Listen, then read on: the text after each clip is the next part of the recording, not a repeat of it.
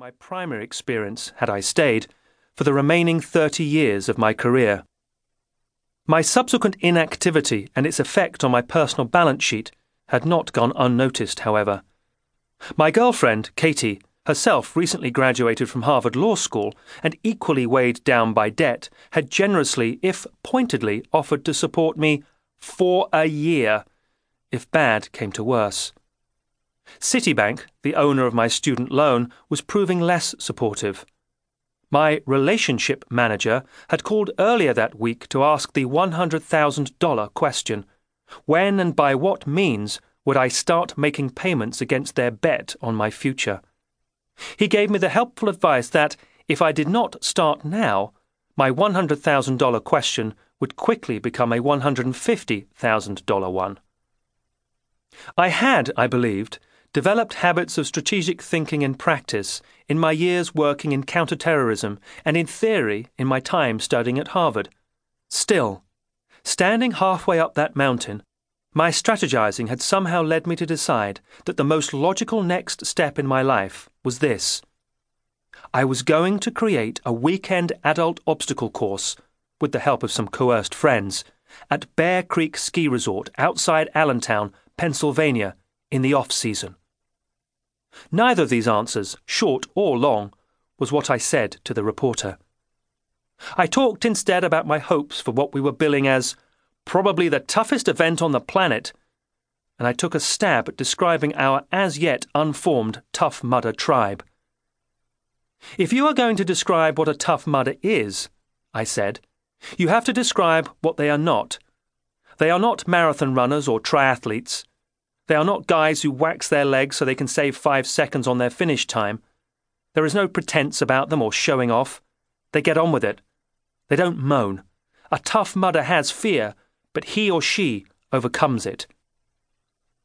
I talked about how Tough Mudder had been deliberately conceived not as a race or another Ironman or marathon, but as an untimed challenge. About how the course could only be negotiated with help from friends and teammates and strangers, and that as such it tested a particular idea of achievement based on mutual cooperation, not winner-take-all competition. And I ended by saying how, working out of a corner of borrowed office space in a half-abandoned building directly under the Brooklyn Bridge, we had hoped that 500 people would sign up for this first event after we advertised it on Facebook, but how nearly 4,500 people had actually done so. As we spoke, for better or worse, many of those 4,500 people were making their way to Allentown. The first mudders. Some had already arrived the night before, camping out in tents or sleeping in cars.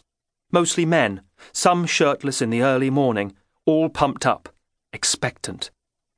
They had enthusiastically taken the Tough Mudder pledge that I had invented with my old high school friend, Guy Livingstone, my co-founder, late one night a few weeks earlier. We had tried to pitch the pledge somewhere between Boy Scouts Honor and Navy SEAL Passing Out Parade. It was as serious as it needed to be. I understand that Tough Mudder is not a race, but a challenge. I put teamwork and camaraderie before my course time. I do not whine. Kids whine. I help my fellow mudders complete the course. I overcome all fears.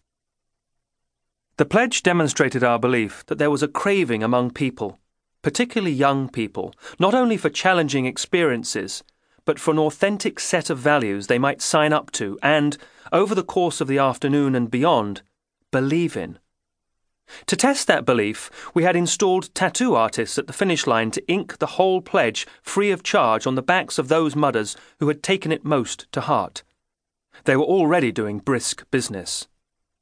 Those 4,500 people, those first mudders, were our great hope.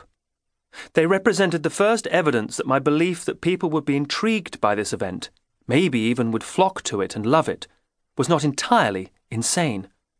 At the very least, they were the best answer I had found so far to the Harvard professors who had greeted my original idea, presented as a business plan in an annual competition, as too optimistic and simplistic, and advised me to persevere at Bain & Company.